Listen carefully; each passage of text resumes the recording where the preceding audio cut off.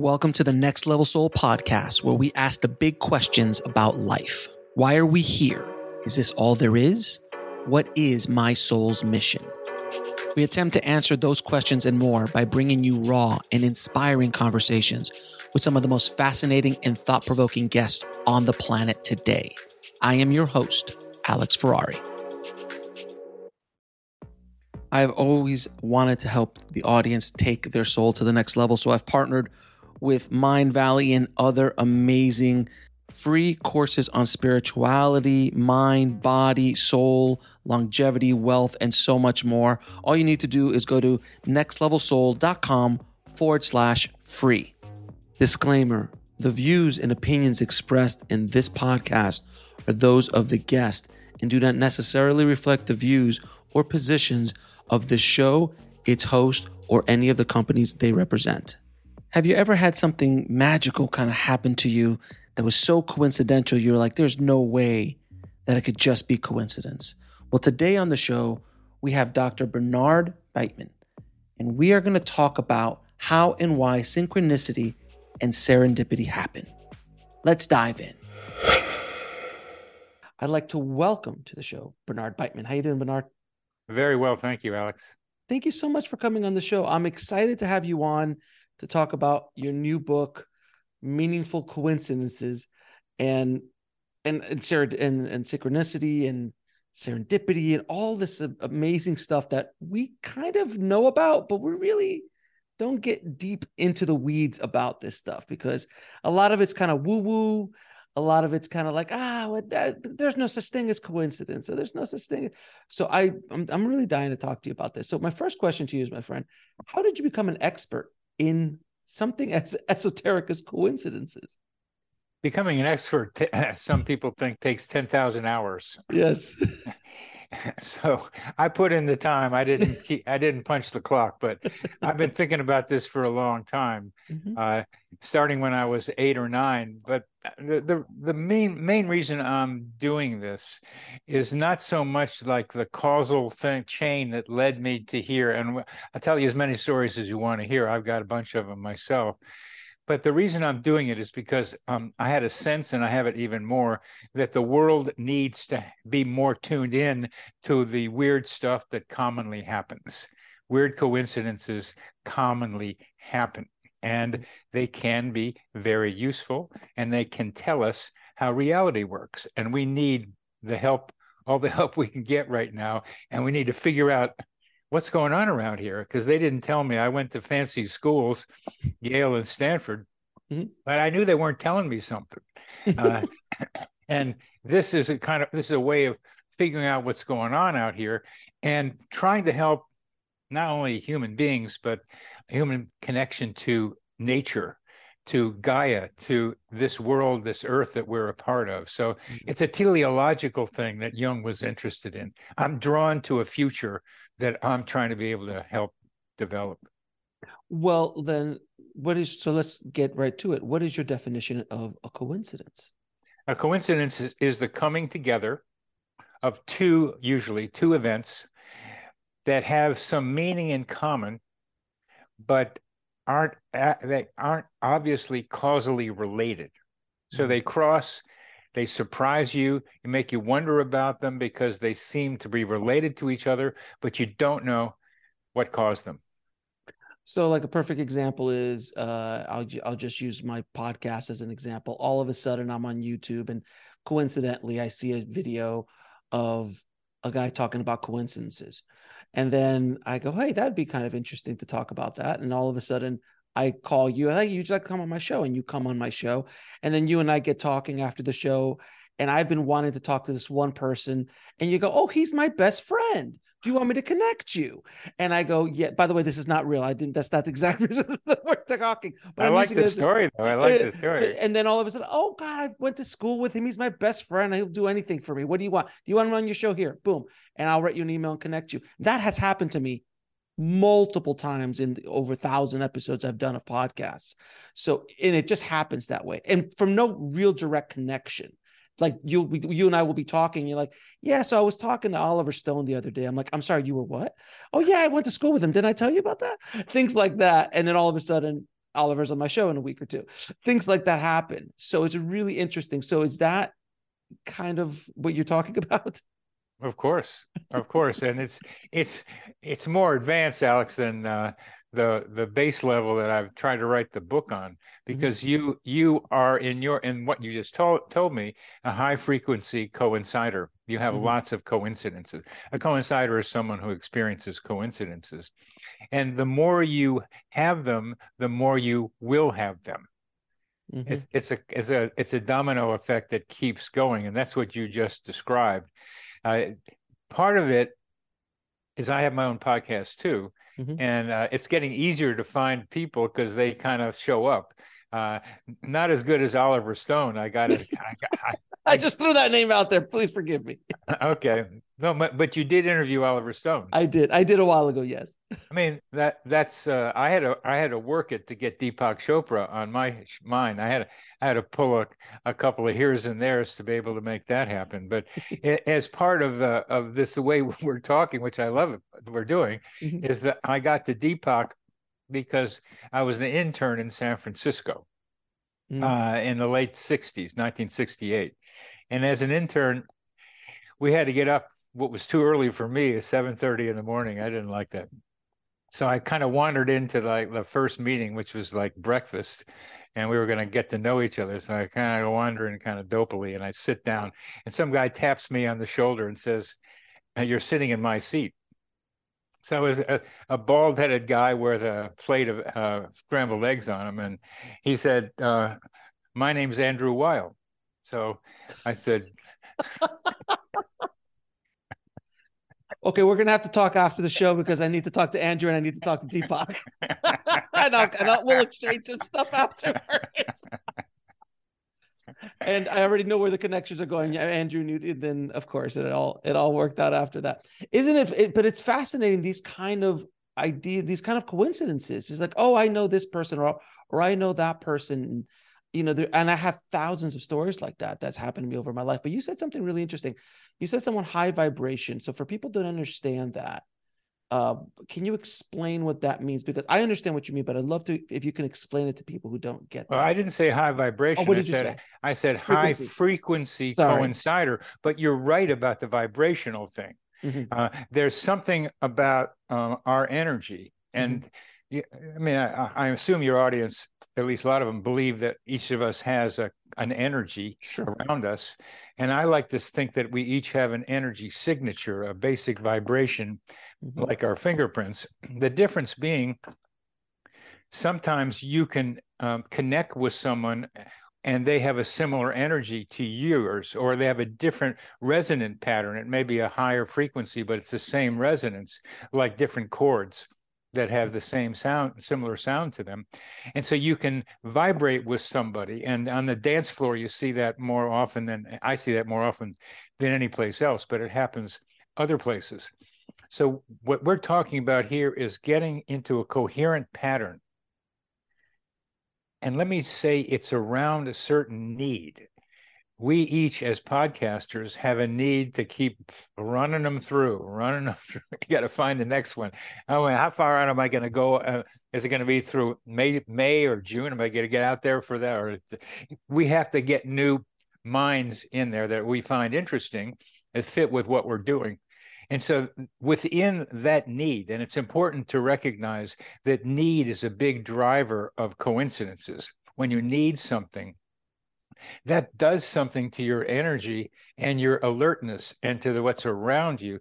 It seems to help what you need come to you. Well, let me ask you this then, with that idea.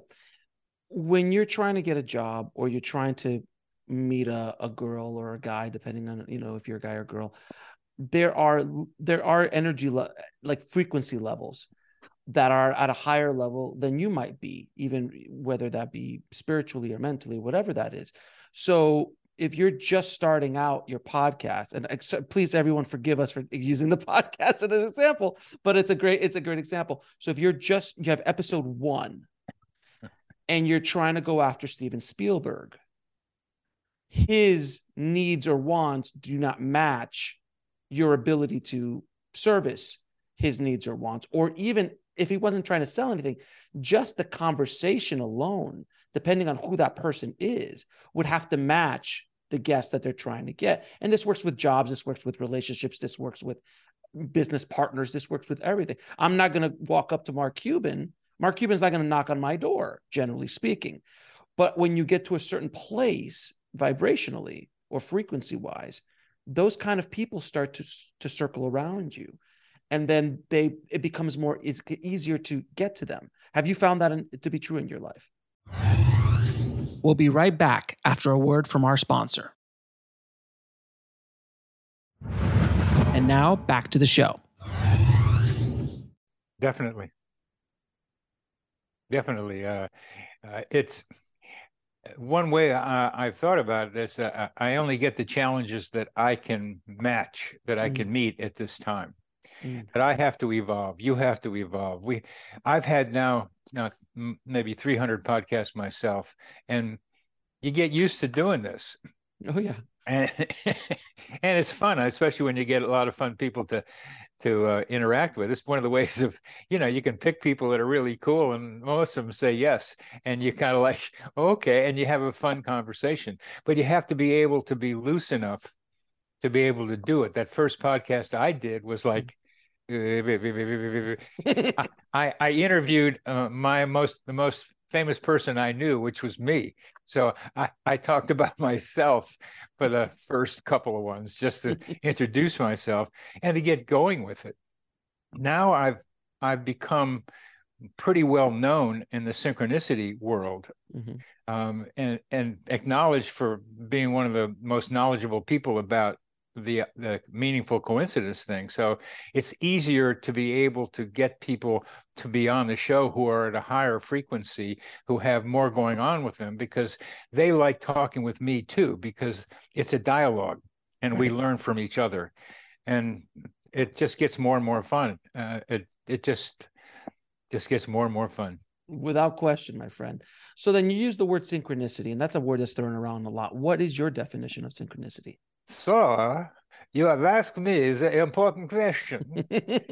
So we will do the definitions here now. Yes, please. We'll do the definitions. The title of my book, Meaningful Coincidences, has serendipity and synchronicity in it.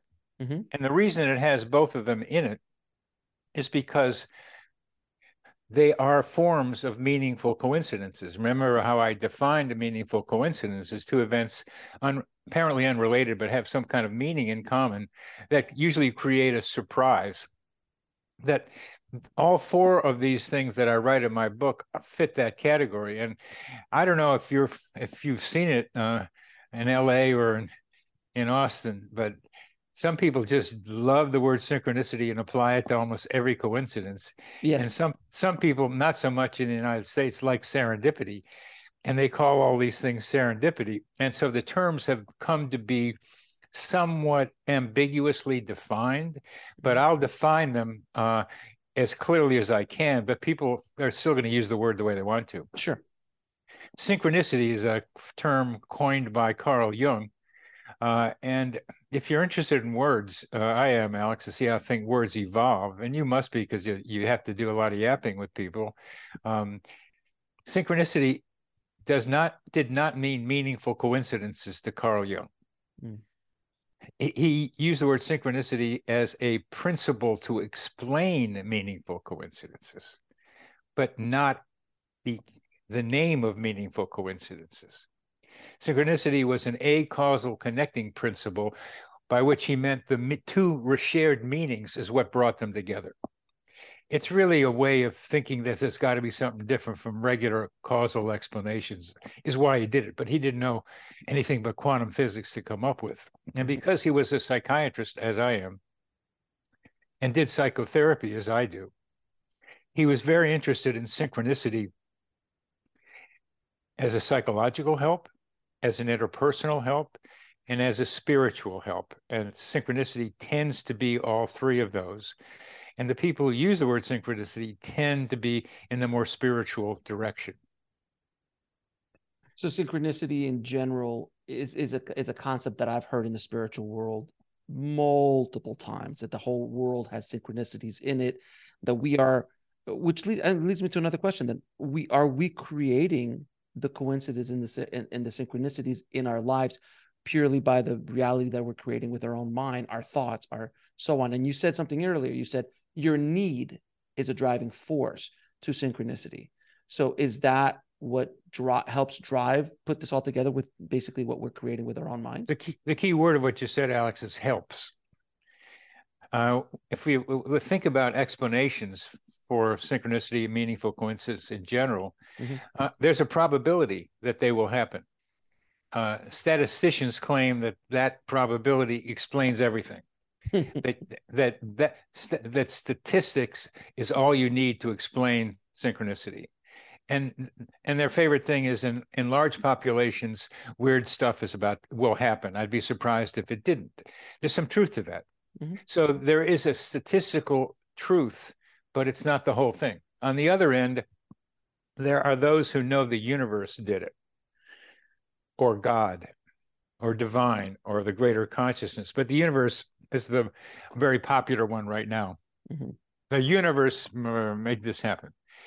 And I'm so glad that you bring in personal agency, because a lot of people don't want to be responsible for what they do.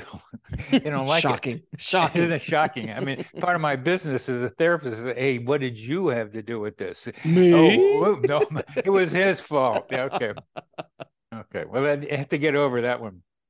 There is a degree of personal responsibility in all of them, but that varies.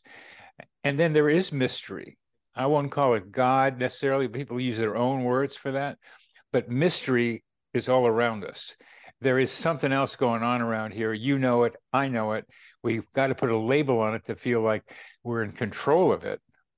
So there's mystery, there's us doing it, and there's probability that contribute to each of these coincidences. So I just have to tell you, because I completely 110% believe in synchronicities and coincidences. I don't believe there's coincidence. I believe that it's just the universe doing what it does to help us along our path. A synchronicity is a better term that I would use, but that's my own personal preference. Well, let's stop with that for a minute, because that's really important, and a lot of people say the same thing. I don't believe in coincidences. Well, I mean, you believe you got headphones on? I do. These things happen out there, right? They happen. Again, but it's a terminology difference, I think. You're talking about a key part of the definition of coincidence. Yes. Once you find a cause, remember I talked about you don't know what the cause is. Once you find a cause, it's no longer a coincidence. And if you know, as you are saying, that the universe is doing it, then there's no coincidences. Right. There are no coincidences, because the universe is doing it, and you have nothing to do with it. And I think you have something to do with it. That's where we differ. I think I understand your point of view, and I agree with you. So I'll give you an example. There was one day when I was in my 20s that I was about to go bankrupt. I was a few days away from literally signing paperwork. No fun. No fun at all. It was one of the darkest times of my life. And I yelled out to the universe, and I said, God, I want to pay my bills. And if you don't help me, I'm going to sign this paperwork because I have to protect myself. But I'm willing to work if you give me the opportunity. The next day, my very first boss ever calls me up and goes, hey, I hear they're looking for an editor up north. I already gave them your name. All you got to do is show up with your demo reel and your job. You got the job almost. And I did, and I got the job next day. What are the chances? And by the way, I hadn't talked to this man in years. He just shot me out of the blue this phone call. How is that? How can someone tell me that there is no coincidence? There is no synchronicity. There are coincidences. Yes. there are meaningful, and this coincidence was Alex yelling, "Hey, God!" And people do that in various ways. I'm suggesting that if you had not asked for that, and we should do the experiment, it wouldn't have happened. I would agree with you. So that throwing that need out, and I have an idea about how that works. I mean, it's only the beginning of an idea. Mm-hmm. I think there's something. We'll be right back after a word from our sponsor. And now back to the show. Called the psychosphere, which is our mental atmosphere. Mm-hmm. And the ionosphere is pretty high up, and it's a bunch of positive, negative ions that help protect us from some of the sun's negative radiation. Mm-hmm. And there's the Earth's crust, and there's this cavity between the ionosphere and the Earth's crust. In that crust, there are lightning bolts going up and down all the time, and the frequency of those lightning bolts creates a curve, a sine wave, an energy pattern called the Schumann resonance. Mm. And the Schumann resonance is about 7.8 hertz. It's getting a little faster now. And the human brain basic hertz value is about 4.4 hertz. Mm-hmm. So they're pretty similar. And both the Schumann resonance and our brains go to about 50 hertz. So our brains and our atmosphere around us have similar hertz frequencies. Mm. That suggests that our brains evolved in this cavity between the ionosphere and the Earth's crust. In that crust, I think, is this mental atmosphere through which we communicate with each other telepathically and in other ways. And that there's information in there where the Akashic record probably is. Mm-hmm. And there's ways that we communicate with each other and don't really understand it. So when you sent that out, it was able to, and this is part of what I'm trying to figure out, it was able to find a person who had a need at that moment and was able to somehow, and that's still part of the mystery of it, contact you, knew it was you to contact. It's almost like making a telephone call to the person, but you don't know you're making the call, and the person calls you back. It's interesting because from my point of view, where I've spoken to so many different spiritual masters from India and China and all sorts of different spiritual masters from different parts of the world, one common thing they keep saying is that the universe is there to help you, but you need to ask for the help. It will not impede on your free will. Only once you ask, you will receive what is needed on your path. And I found that, again, what we're talking about is very similar in that way, that if you don't ask, they will not give it to you. But then I have to ask you this question. Well, how many people today, or how many people a few weeks ago, or whenever it was, when the $2 billion lottery was cooking, how many people were asking, oh, please, universe, let me win the $2 billion. So what is the origin energy of that request as opposed to the request that I had? I'm like, I just need to get me a job, and I will work off this debt. There's two very different frequencies of energy that are going in that question. So is there a difference on the meaning behind it that gives it power? I'm going to do a simple thing about the lottery. I think that there are people who do win the lottery a couple of times for some reason and get the money when they need it. I think those things happen. But the lottery is a tricky one to use as an example because it's fixed. There's only a certain number of people who are going to get it. It's the same as going to Las Vegas. Right. The probability is fixed by the guys who manufacture it. Sure. And so somebody's going to get it probably, but who it is fairly random. I don't say it's entirely random, and random is another question. So that statisticians like to use lotteries as a way of saying it's all probability. And the lottery, we did a lottery to get into your body and me into my body and the parents we got. I mean, it seems to be like that, or there's something else that happened. We don't know how we got here really, but we're here. But let's take your request of the universe, and I'll say it in the psychosphere, and the lottery, which is fixed on the other side, and take a simpler version. I'm preparing a talk for the Coincidence Project, and by the way, the Coincidence Project is a group of people that I helped organize. It's now a 501(c)(3) in the state of Virginia, a nonprofit.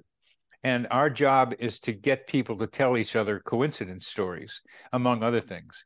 And so what we do is have the Coincidence Cafe every third Saturday of the month on a Zoom call, 11 to 12:30 Eastern time, for people to tell each other coincidence stories, because there's a lot of people out there who feel very isolated in knowing that they have a lot of coincidences, but they can't tell the people around them because they think they're crazy. They come to us and they find, for many of them, a family of like-minded people. So I invite your audience to go to my website, coincider.com, coincider.com, or thecoincidenceproject.net to sign up for and register for the Coincidence Cafe. So we're trying to help people get together. And we have a weird coincidence survey there. So Alex, you want to find out how sensitive you are to coincidences, you can take the weird coincidence survey on there. But back to what we were talking about before, the talk I am giving in April is how do you cultivate meaningful coincidences? How do you increase them? Right. Well, you do it by just doing it. I mean, you just have happening them, and you believe that they are there to be had. That's the important part of this. If you don't believe they're going to be there, they're not there because you can't see them. So you have to think that they're there, and you have to be able to notice them, and then you have to be able to. And this is where I think what you said is so important. You have to act on them. A lot of times, you show up in just the right place at just the right time, but you just were too frightened to ask that person to start talking with you. Yes. Yes. And I got plenty of examples. Two of them are two people running through airports, see somebody over there and go over to that person. And one person got the job she wanted. Another person got the wife he wanted by following this intuitive thing. We mentioned human GPS earlier, which gets us to where we need to be. But as I can't emphasize too much, you've got to act, you've got to ask, you've got to recognize the situation, and that's the first part of it. And then you've got to act, and act in the moment sometimes is all you got, and you better do it then. But is there any energy, is there any difference in the request of why you're requesting what you're asking for? So like, I want to date this big movie star. Obviously, again, probability is very low. There's a limited amount of people who can date that movie star, but something like I need a job. Well, there is endless amounts of jobs. The chances of that happening, if connected to the right person, is a lot wider. Same thing with our podcast. There's millions of interviewees that can come in, as opposed to like, oh, I need to talk to this just one person. Then it becomes smaller of an opportunity. But it doesn't mean it's not possible. But again, is there anything to be said about why you want to go after it? If it's egotistical, or if it's for the better of the good, or does it even matter? Yes. Okay. I think there's a certain ethics here. And one of the things that we're going to have to try to do, and it's kind of painful, is develop an ethics of the use of meaningful coincidences. Because they can be used in negative ways. Sure. And they are used in negative ways. And one of the ways they're used is by salespeople trying to find out how we're the same and what we got in common. So they hook you into like, oh, we're part of the same chorus, part of the same group somehow. That's a kind of lightweight way of doing it.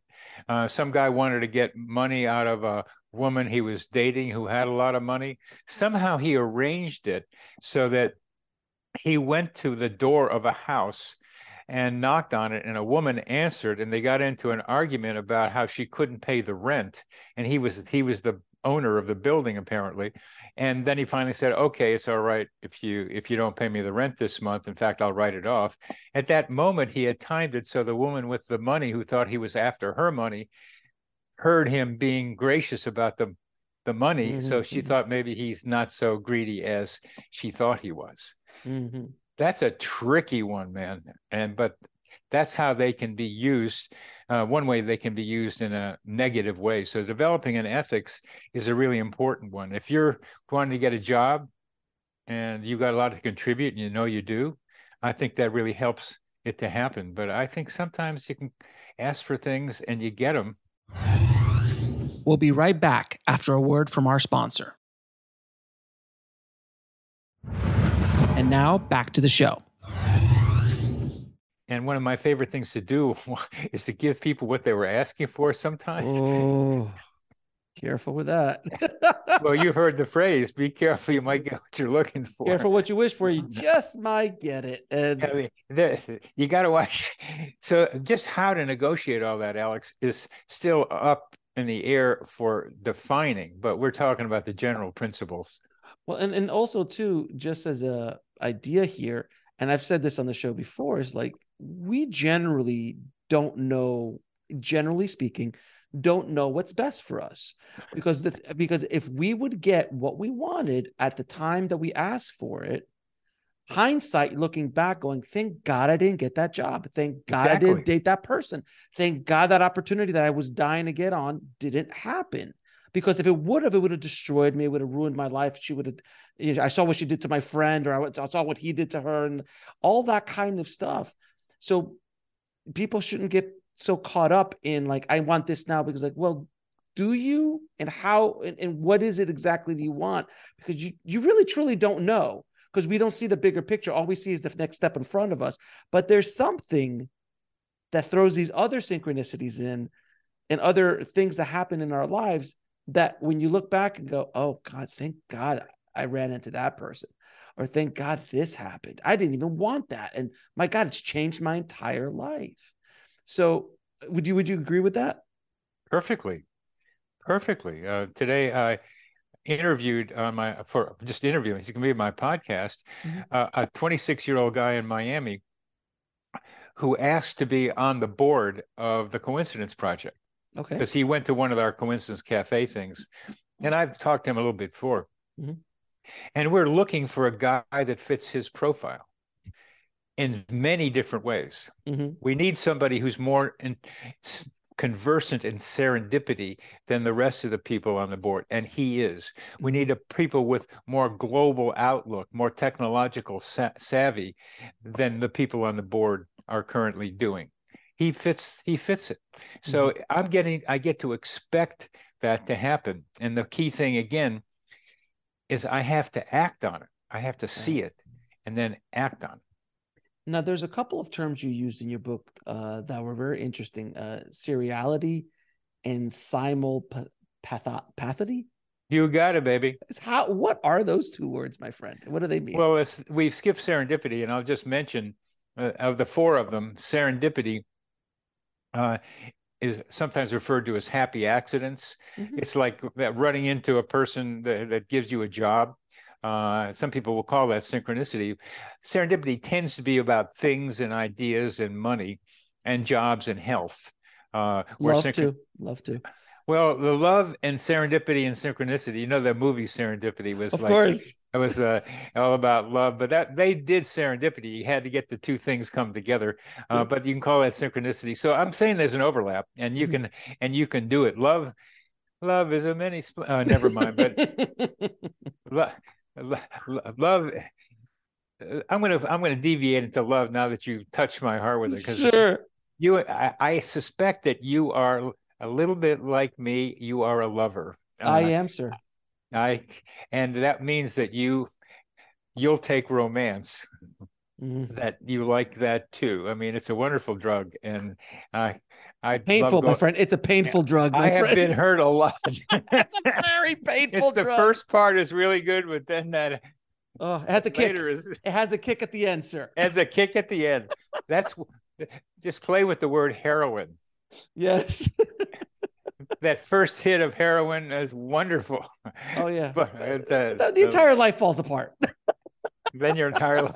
Well, there's an analogy. There's only difference is like an E on the end. Heroin of your life and an E of heroin. But one of the really amazing places that synchronicity takes place, and serendipity, as you're talking about, is in romance. And what happens so often is we have all these coincidences happening to us. This means it's meant to be. Mm-hmm. It doesn't. No. as both you and I have been around the block a couple times, we can tell you that we're both of us are not teenagers anymore, and we realize that it's not meant to be all the time. It's meant to be at that moment and that time, maybe that season, but it might not be life. Or that one dance is what happens to me. And I gotta say, no, that's it. Even though I keep seeing her dance, I gotta no, that's it. And if it does set you up, and they do, these coincidences set you up for a relationship, you've got to then realize you've got to work on the relationship, and it's got to be collaborative. So I've had stories of people having fantastic synchronicities to put them together, and they thought that was enough to hold their marriage together. And it wasn't, because they didn't work on it. So that's another variable in that. So we're talking about serendipity as more practical, lucky accidents, happy accidents, and a lot of inventions and a lot of Nobel Prize winners tell you serendipity is what they did to get there, not following protocols. It was happy accidents. There's a lot of that out there in creativity. But you ask, and I like to talk about seriality. Now, seriality is like seeing symbols of monkeys, lots of them, maybe 3 a day, maybe 7 a week, as one person I know very well has told me. This is monkey business. There's monkeys playing with her. This is the wisdom of the monkey from India being able to teach her. And she sees them in books and ads and cartoons, in costumes, all kinds of places. And each one of them has a message for her, not in deep message, some more than others. But a seriality is being able to see, anybody be able to see the coincidence. The series is viewable by anybody else, where with synchronicity and serendipity, it's usually a mind event and an object event. Seriality is object, object, object, object. Interesting. So are those, so when you see so is that kind of like, oh, I want to buy a new Tesla, and then all of a sudden all you see is Teslas everywhere? That's priming your mind to seeing something. Okay. And that is a bit of something, but it's the same thing about being able to see coincidences. You got to prime your mind to be able to see them. The Tesla one is, I'm thinking about it, so I'm going to pick Teslas out of what I see around me. So it's an idea that a lot of people use to say that you're just making it up. And the Tesla example is not one I would use, because I'm not going to buy any Tesla. And I don't know about that whole business with Elon Musk and all that other stuff. I don't know about the car, but a lot of people aren't going to buy them. But the idea of thinking about them and seeing them is discriminating from your environment, what you're already thinking about. So then how does that differ from the monkey? Is it that it just pop up? So monkey is not that different. She's ready for them, but they pop up when unexpectedly. The Tesla can pop up unexpectedly too. So you're right. There's a continuum between the two. She just got hit with a lot of monkeys early on, so she became sensitized to monkeys in her environment. So the point you're making is excellent. She now sees them because she's been seeing them. It's true of coincidences. It's a general principle. The Tesla one is a little cruder than the monkey one, and then get to your job thing, it's a whole different thing. So then simulpathity? Simulpathity is the experience of the pain of a loved one at a distance. Interesting. Can you explain, please? Yeah, I can. The way I started with this, and this is part of the reason we're talking, is in 1973, February 26th, I was standing at in a sink in a Victorian house in the Fillmore district, and it was 11 p.m. and I was choking. I was choking uncontrollably, there was something caught in my throat and I couldn't get it out. I had never choked like that before, and I haven't since. I don't know how long it lasted. It seemed like it lasted a long time, 5 minutes, 10 minutes. I don't know. Eventually it stopped. We'll be right back after a word from our sponsor. And now back to the show. Well, that was 11 p.m. My father was in Wilmington, Delaware, 3,000 miles away. It was 2 a.m. in Wilmington, Delaware on February 27th. My father at that time was choking on his own blood. He was bleeding into his throat and choking on his own blood and dying. My father died while I was choking. Wow. I said, wow, too. And I tell this story to honor the memory of my father. And I add to the story that February 27th, 2 a.m. is when he died on February 27th. February 27th is my birthday. Oh, my God. He died on my birthday. So that is sympathetic. That is simulpath. It's feeling the pain of a loved one at a distance, the distress and pain of a loved one at a distance. As it's happening. As it's happening. How can you explain that? Can you explain well, that? First I start, am I the only weird one in the world for this to happen? So I developed the weird coincidence survey to see what are the common coincidences out there and how frequently do they happen. And it's valid and reliable. Statisticians will like it for those reasons.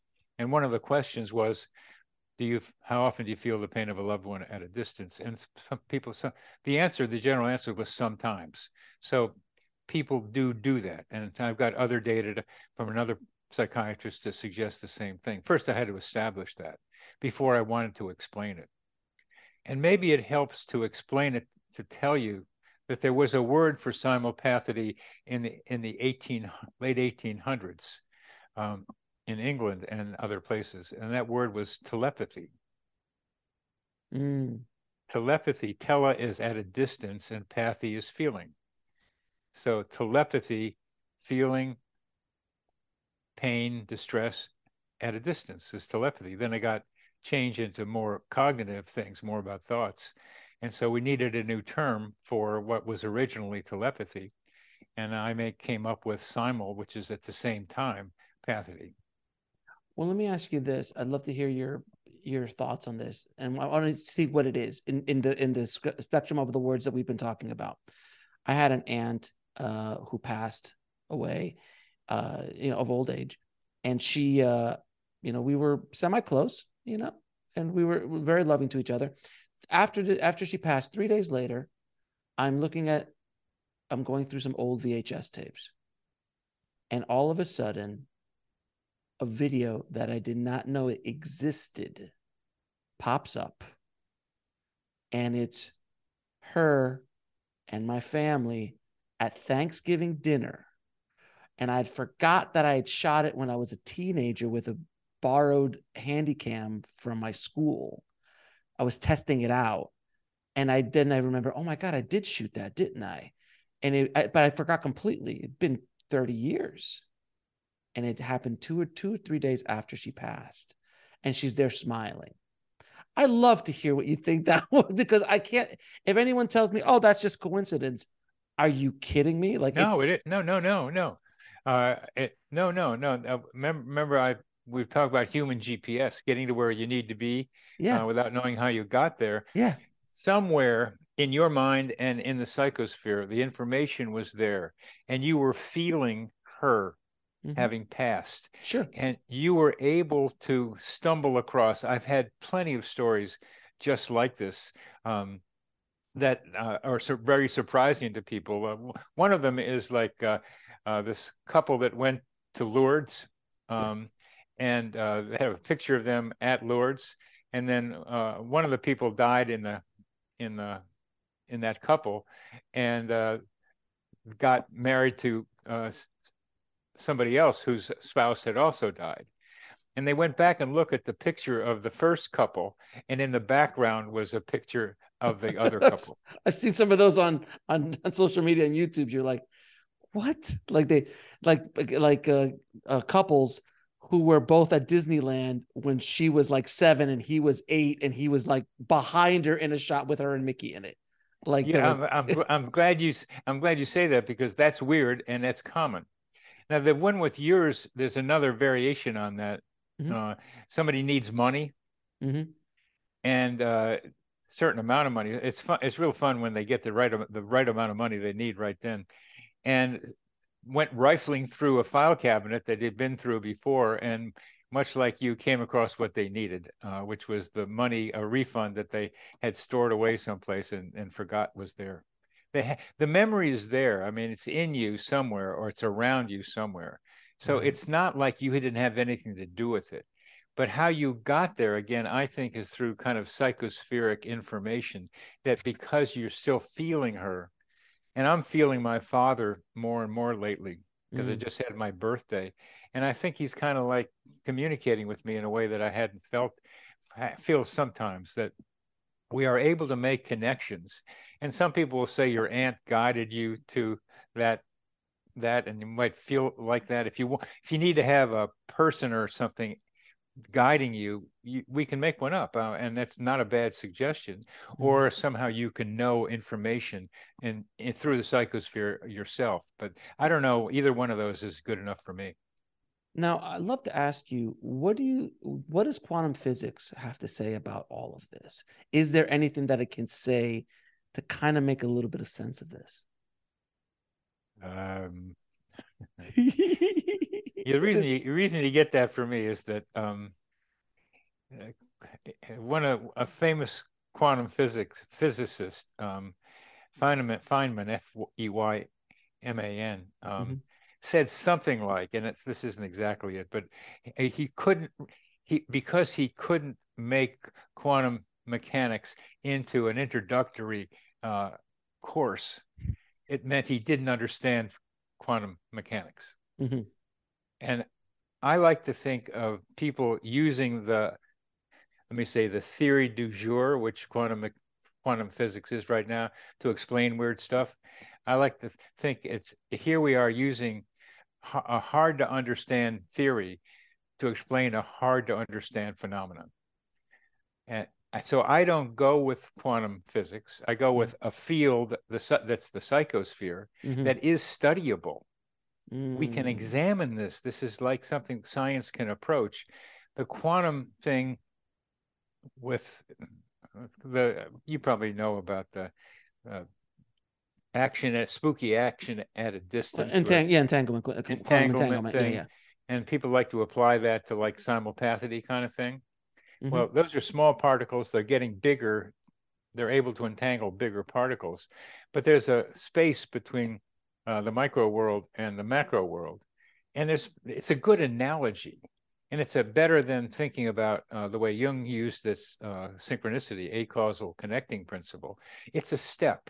It's a way of challenging us. I don't think I can't go with it, because there chaos theory, there's complexity, there's fractals as other competing variables in trying to be able to explain coincidences.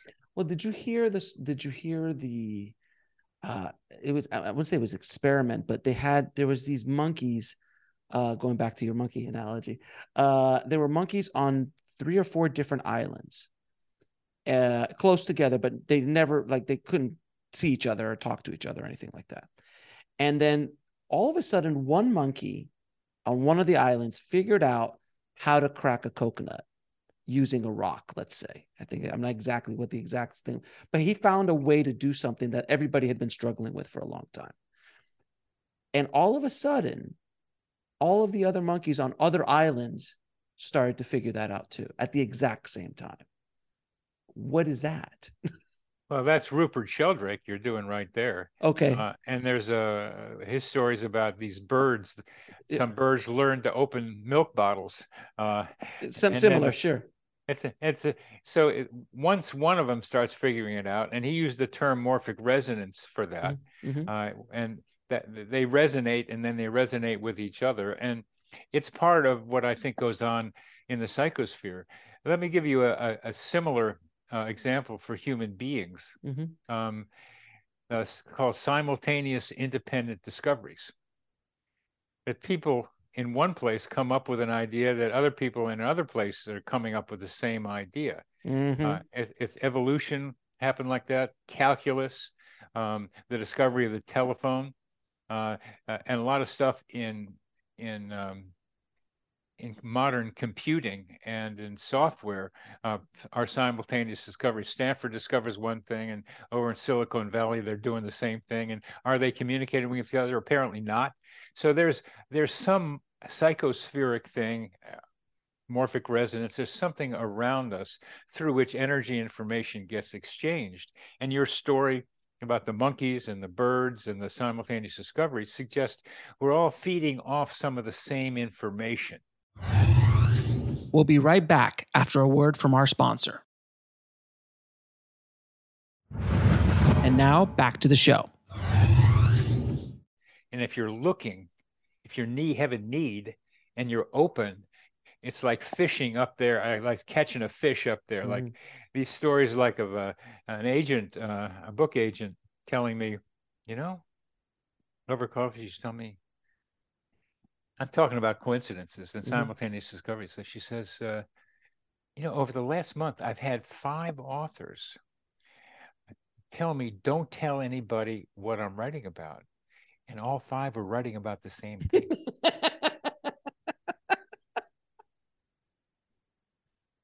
So it's very, very true. Well, it's similar to the construction of pyramids.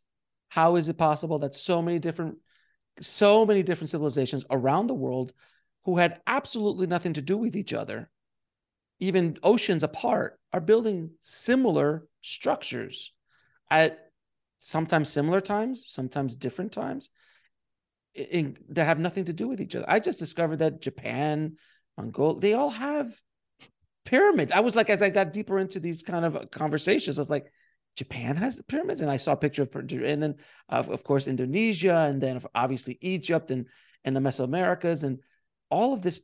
Even here in North America, there were forms of pyramids being created. Really? Yeah, but nothing compared to like the Indians. It was a more crude version, but still the concept of a pyramid.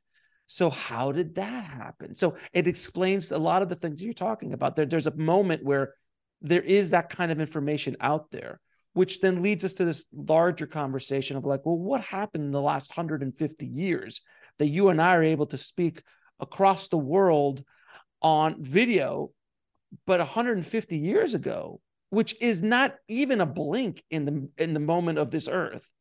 It's less than a blink.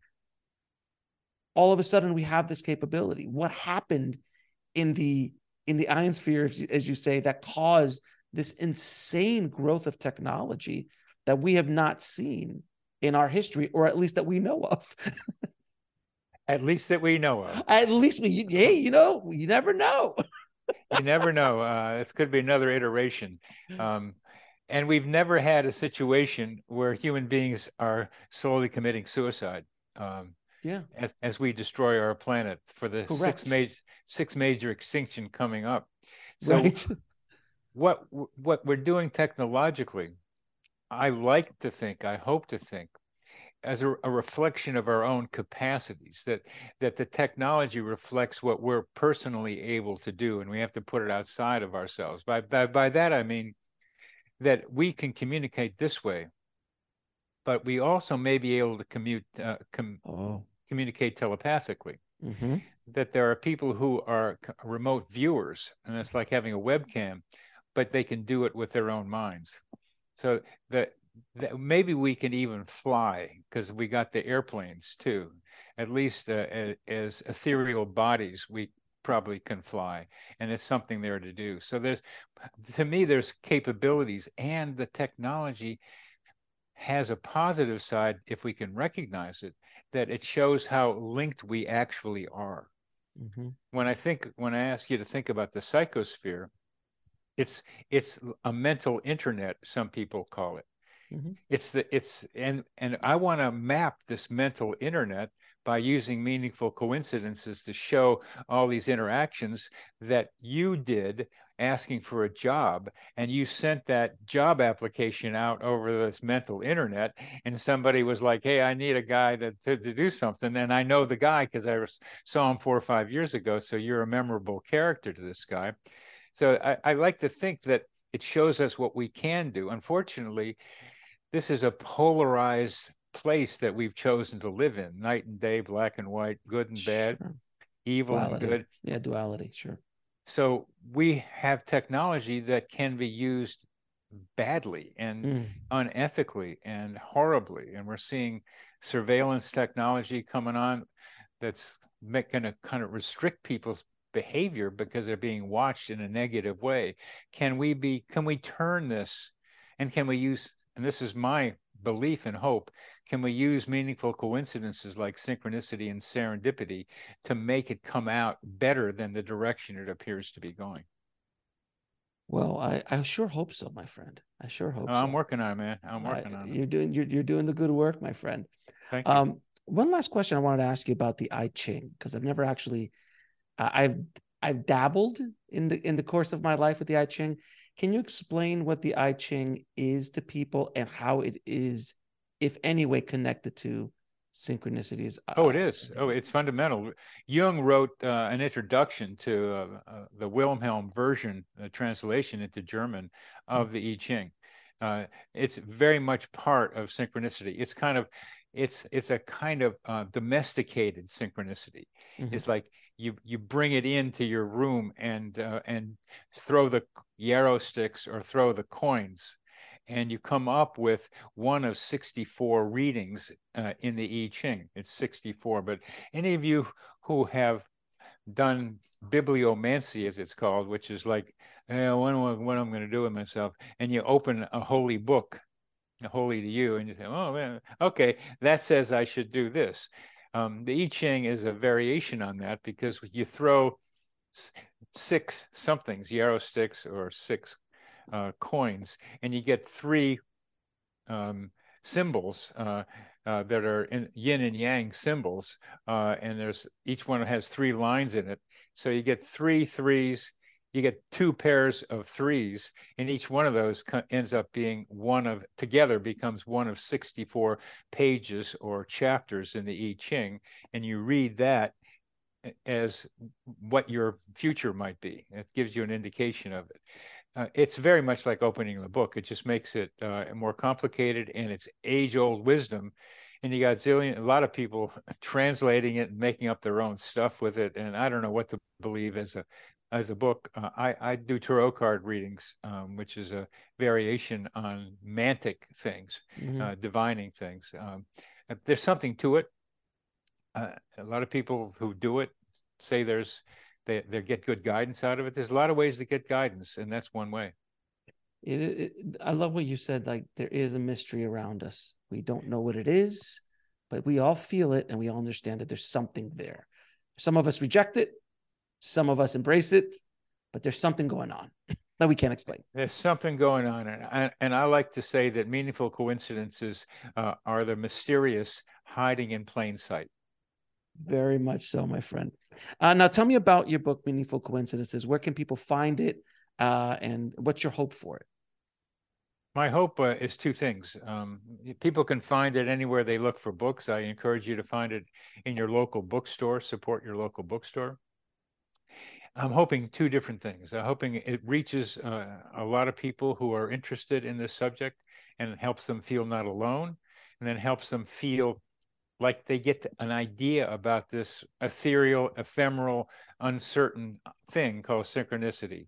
Is they get some better idea of what it is, better concept of what it is, and recognize not only how useful it is, but also that there's a downside to it. And also the positive of it is it gets us to figure out how the psychosphere might operate. So you can get that, and you can get the book any place and think about that. The psychosphere is near the end. What I also hope it will do is function as a textbook in my imaginary Earth University. I make this up. We don't have a football team. We don't have a building, but we just have me imagining it. and I'm like the chancellor of this thing, and we got a section of it that studies various forms of meaningful coincidence. So this is the introductory text to a course in meaningful coincidences. Now, Bernard, I'm going to ask you a few questions I ask all my guests. What is your definition of living a good life? I think part of it, and the whole thing I can't do, but part of it is learning and having fun. And fun and learning go together. I mean, play is learning, can be learning, and learning can be play. And I think we're here to learn about ourselves and what we're here to do, that each of us has a purpose, a function that can help humanity. And a lot of people feel it, and some people have distorted views of that, or they misrepresent themselves. I mean, there's a lot of misuse. But people like you, Alex, have a good heart and are trying to do, you're welcome, and trying to do something good for the world. And that's good for you. And that's good for the people around you. It just, and you like to learn. And you got to when you're doing these podcasts, but that's part of the fun of it. You get to interview guys like me and say, well, okay, I learned something different, and I learned from you. And we like to learn and have fun and have some laughs. Mm-hmm. And that learning entertainment interface is, to me, part of living a good life. We'll be right back after a word from our sponsor. And now back to the show. It also is a pretty standard psychiatric thing or psychological thing, is to have a good social network, people who love you and whom you love, to be able to exercise and diet and get enough sleep. Those are 4 basic things about being able to live a good life. You got to have the functionality to be able to do what we're doing. You got to be happy. You can't be like, oh, which I get every once in a while. I'm so alone. Nobody likes me. I mean, I did something bad again. I'm going to be rejected from the group that I'm part of. Why am I doing this coincidence stuff? It's so much problematic. And the electricity might go out in my house now, and I have no, I mean, that's part of human being, is to go through that moaning. But the idea, I think, is to have the good be increasingly better and the bad increasingly not so bad as you keep going up. How do you define God?